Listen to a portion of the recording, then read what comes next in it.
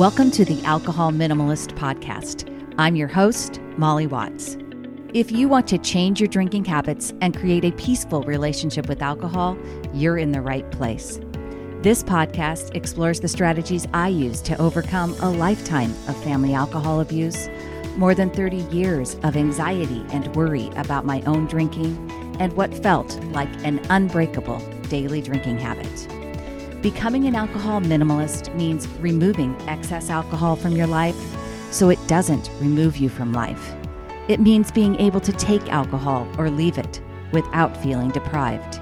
It means to live peacefully, being able to enjoy a glass of wine without feeling guilty and without needing to finish the bottle. With science on our side, we'll shatter your past patterns and eliminate your excuses. Changing your relationship with alcohol is possible. I'm here to help you do it. Let's start now.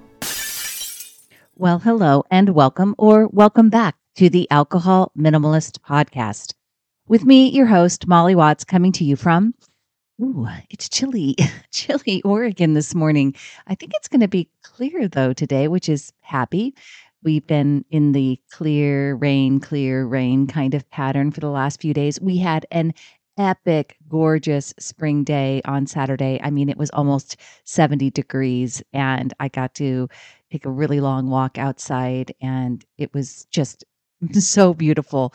One of those days that reminds all Oregonians why we live here. And today it's cold. We're without a furnace again. About a couple of months ago, I was talking about the fact that we had no furnace. It was out. It's out again.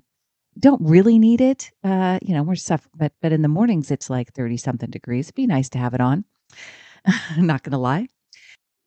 How are you doing? Are you watching NCAA March Madness? We certainly are around here, and I will throw in a go Zags. That is the Gonzaga Bulldogs. They are to the Sweet 16 now, I think is what they are at finally, and that's great news. They've chosen them as my bracket winner for the last, I don't know how many years. They haven't won yet. Now they're not ranked number one anymore. So who knows? Maybe this is the year, right? So go Zags. By the way, I shared in my newsletter, my most recent newsletter, the 5 things that I learned from playing basketball. Many of you hear me talk about football. I am a diehard football fan, but I actually played basketball. And if you'd like to read that and you are not subscribed to the newsletter, well, you can go over to the website, download my free book, anything like that. You'll get on the newsletter email list, but also just shoot me an email if you prefer, molly@mollywatts.com. And I'm happy to send you or sign you up for the newsletter, or at least send you a copy of what I wrote about 5 things that I learned from playing basketball. All right, on to this week's show. First, I have a prize winner, and if you would like to be entered into the drawing for some alcohol minimalist swag, all you got to do is leave a review of the podcast or my book, Breaking the Bottle Legacy, wherever you listen to this podcast, wherever you pick up the book. And this week's winner actually comes from YouTube. This podcast is available on YouTube if you didn't know that already. I haven't done any videos. I'm getting ready to. So if you haven't subscribed to the YouTube channel, you might want to do that. And this review comes from YouTube, and it is for Brian Orlando. Brian, if you are listening, this is what you had to say. This is excellent messaging. It's not all or nothing. You can achieve your goals by limiting your alcohol and not going to war with it. Thank you. I appreciate that. I agree with you. You can achieve your goals. He's talking about goals. That's coming up later here, folks. And without going to war. Yeah, we're making peace with alcohol, right? So I appreciate you listening, Brian. And if you would like to email me, molly@mollywatts.com, I will send you out some alcohol minimalist swag. All right. This is part number 2 in a 3-part series that I am talking about that I said was planned. And last week I talked about the difference between having a drink plan and planning to drink. And this is a really important distinction, especially for those of you who have been successfully incorporating multiple alcohol-free days each week, but then leaving days that you do drink without a specific plan. You might want to go back and listen to last week's episode if that is you. And if you also find yourself resistant to making a plan for the days that you decide to include alcohol, that is really kind of telling you something, right? It's something that you want to get curious about. Why is that? What thoughts about alcohol are you still holding on to that may need to be challenged? Again, go back and listen to last week's episode and ask yourself, what are you making having a plan for alcohol mean? As I shared last week, it was the first episode in a 3-part series. I'm sharing all about plans, goals, habit change, and personal development, and how these apply to this relationship with alcohol that we talk about. Today, we're going to dig a little deeper into making plans versus having goals. And I teased last week about the kind of goals that I used to have around drinking. And I was actually thinking about it a little bit more. I remember like having a goal. I literally had a goal of learning how to like red wine because I didn't like it. And I kept trying all these different kinds of red wines in this attempt to try to train myself to like red wine because I didn't like it. Now, think about that, right? That was my goal. Interesting. Next week, we are going to tie it all together with the 3 things you need to stop doing to achieve your goals and to change your drinking habits. And as I shared during week 1, one of the biggest takeaways that you will hear from me is that your life, your specific challenges, your constraints, all of those things that make your life situation unique, they matter. And we'll talk about making this area of personal development more personal. And this is what I believe about alcohol and about your drinking habits and about changing your relationship with alcohol. I believe it's just like anything else in terms of the areas that we focus on and making it an area of personal development. This week, we're going to talk about plans versus goals and what your actual goal is for including alcohol in your life.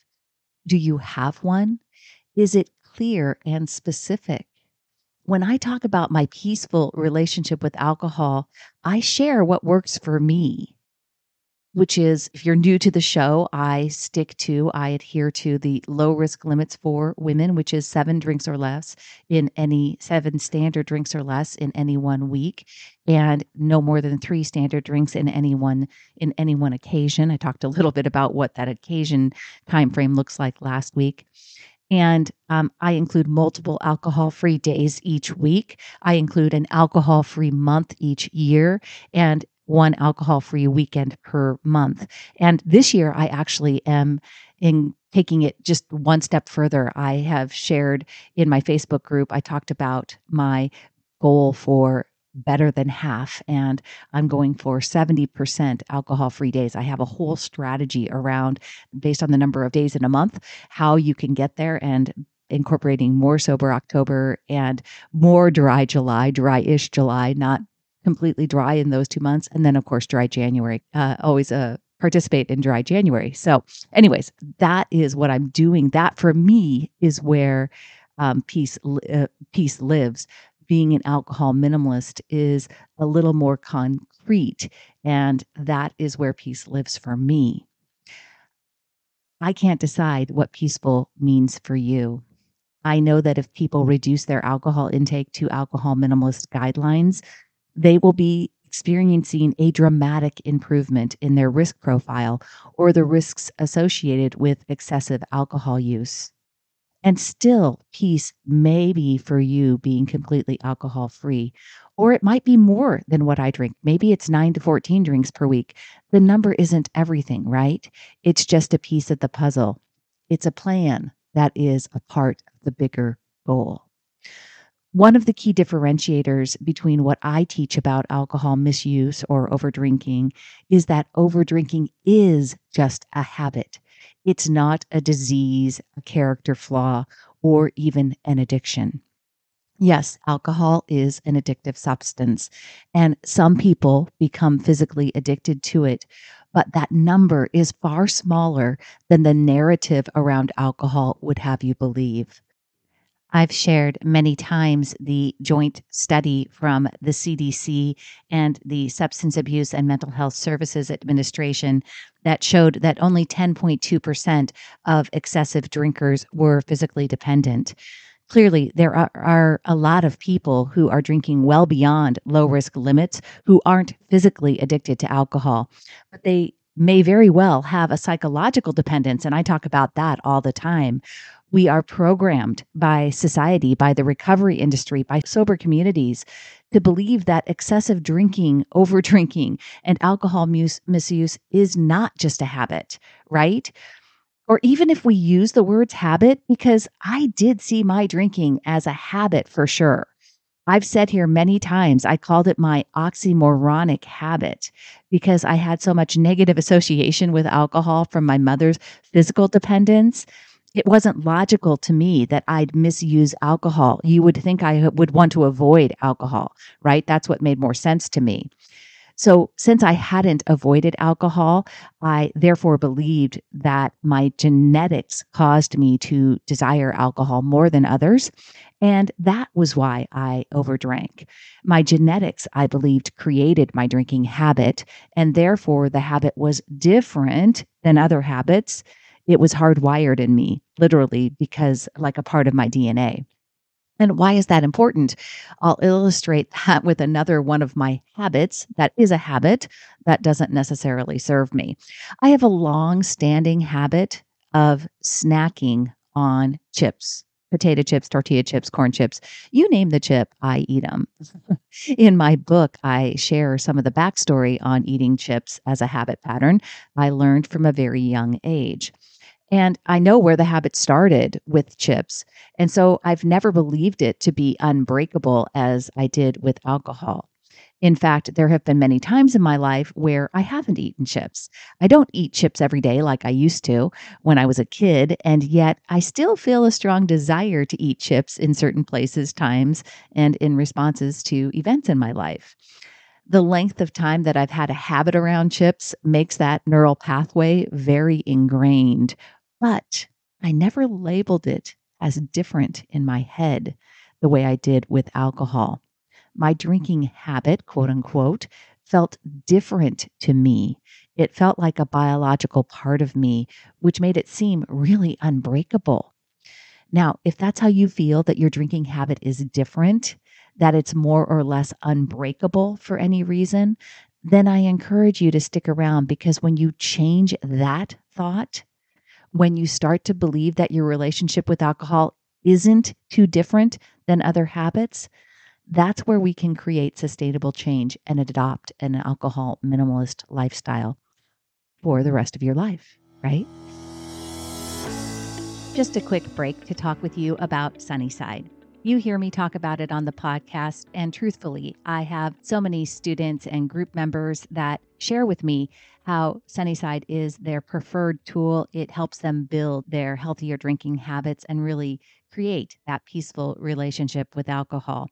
It's a tool that I feel very confident in recommending. And the Sunnyside team has recently, in September, launched a new iOS app. And that iOS app is going to just enhance the existing text message experience. It makes it easier to build healthier drinking habits for anyone looking to cut back or simply drink more mindfully. The new Sunnyside community is also available only in the new iOS app, and it gives you access to an engaged community of like-minded people who are also on a journey to cut back on drinking and build healthier drinking habits. It's a safe, private space, and you'll get access to inspiration and advice from Sunnyside members as well as coaches. I encourage you to go check out Sunnyside. Go to www.sunnyside.co/Molly to get started on a free 15-day trial. That's www.sunnyside.co/Molly. All right, back to plans and goals, which are parts of habits, right? You see how this is all interconnected. We need to have all of these to create a peaceful relationship with alcohol. And we want to be clear about what each one looks like and how each works in our day-to-day lives. Last week, I talked about creating a doable drink plan and why having a plan ahead of time is an important part of rewiring your brain's neural pathway with alcohol. Changing how we think about alcohol, what we believe about it, that is at the core of sustainable change. In last week's episode, I highlighted the difference between having a plan and simply planning to drink. I suggested that if you find yourself wanting to plan to drink, you likely still have some work to do on your thoughts around alcohol. What I should have also said was that you may have some work to do on your thoughts around what having a plan means, what you're making it mean. Do you have thoughts like, why do I have to have a plan? None of my friends have a plan around drinking, or making a plan ahead of time takes all the fun out of drinking, or my plan in the morning is different than my plan at night. Here's what I know about plans and what plans mean for habits and what habits mean for your goals. Plans are stepping stones to habits, which are the stepping stones to goals. Making a doable drink plan is how I've built the habits I have as an alcohol minimalist. And the habits I have as an alcohol minimalist is what underpins my goal of having a peaceful relationship with alcohol. It's really easy to set big goals. Most people who work with me have no problem letting me know that their goal is to drink less. I would actually say that drinking less isn't the goal. It's the habit that is going to achieve the goal, which in my world is peace. I want to help you create a peaceful relationship with alcohol. And that goal is purposefully not defined by numbers or time. I referenced fast change versus slow, sustainable change last week, and I talked about making this area of personal development more personal. We live in a world that is highly focused on achievement. And if you're listening to this podcast, I know that you are someone who is interested in self-development. What I want you to remember that in everything I share with you, you have to curate what works for you in your personal life. And it's why our goals, habits, plans are different and can still support sustainable change. There is no finish line here. We are creating a lifestyle, not an achievement, not an end result. In my Facebook group, one of our members was sharing that she is having a lot of challenges in her life right now. These are real circumstances that are creating a lot of stress while she is still wanting to work on changing her relationship with alcohol and not turn to alcohol, try to relieve that stress. She made the comment, I'm finding it hard to focus on being alcohol free. Right now, not drinking seems impossible, but I will be happy if I can limit myself to 2 drinks. I encouraged her to make a plan ahead of time for those 2 drinks. If she isn't 80 to 90% sure she can stick to an alcohol-free day, then plan for the 2 drinks. It doesn't mean you have to drink, right?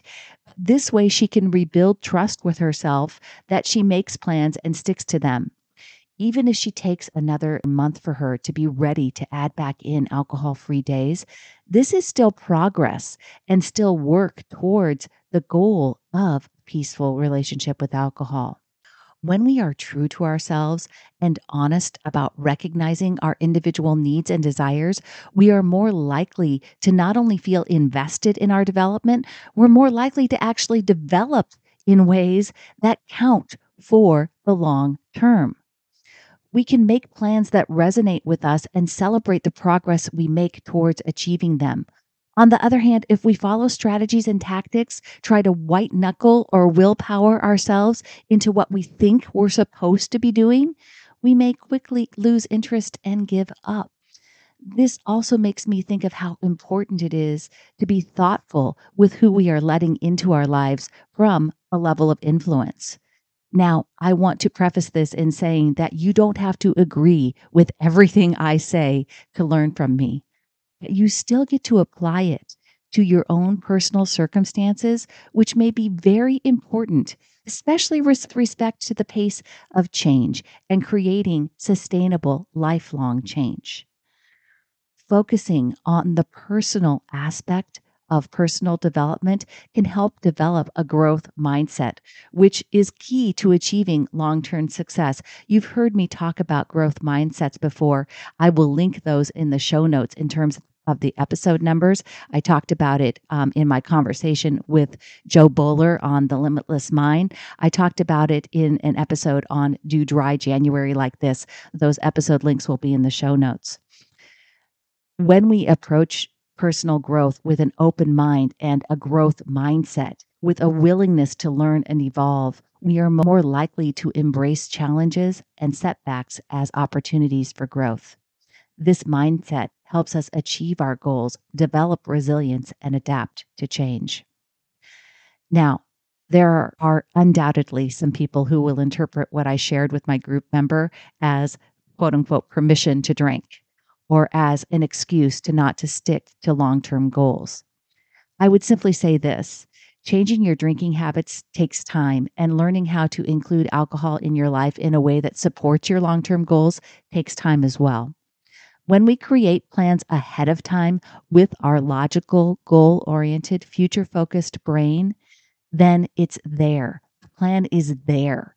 And even if we don't stick to it, we can reflect on that and learn from it, which continues to support long-term, sustainable change. We make plans that align with our long-term goals. We take small steps towards new habits that become our default, that become the bedrock of our goal, peaceful relationship with alcohol for the rest of our life. We keep our mindset growth-oriented and anticipate struggles as just a part of the process. Next week, I am wrapping all of this up with the 3 things you need to stop doing to achieve your goal of a peaceful relationship with alcohol. This week, ask yourself, what is your goal with alcohol? What does peace mean to you? What plans are you making that are helping you build new habits? Finally, I just want to make sure that you really ask yourself, dig deep, do you believe that your drinking habits, that your relationship with alcohol is something that's just a habit-based action, that is something that you can have a goal around? Or are you still operating from that black and white binary narrative that says that if you are over drinking or misusing alcohol in any way, that you are diseased or broken or have a problem, right? If you still think that about yourself, I want you to challenge those self-limiting beliefs. I want you to start changing your thoughts and really see the possibility that this is just a habit that doesn't serve you, and you can absolutely, without question, create the change that you want. You can create a peaceful relationship with alcohol. It is possible, and I'm here to help you do it. Until next time, my friends, choose peace. Thank you for listening to the Alcohol Minimalist Podcast. This podcast is dedicated to helping you change your drinking habits and to create a peaceful relationship with alcohol. Use something you learned in today's episode and apply it to your life this week. Transformation is possible. You have the power to change your relationship with alcohol now. For more information, please visit me at www.mollywatts.com.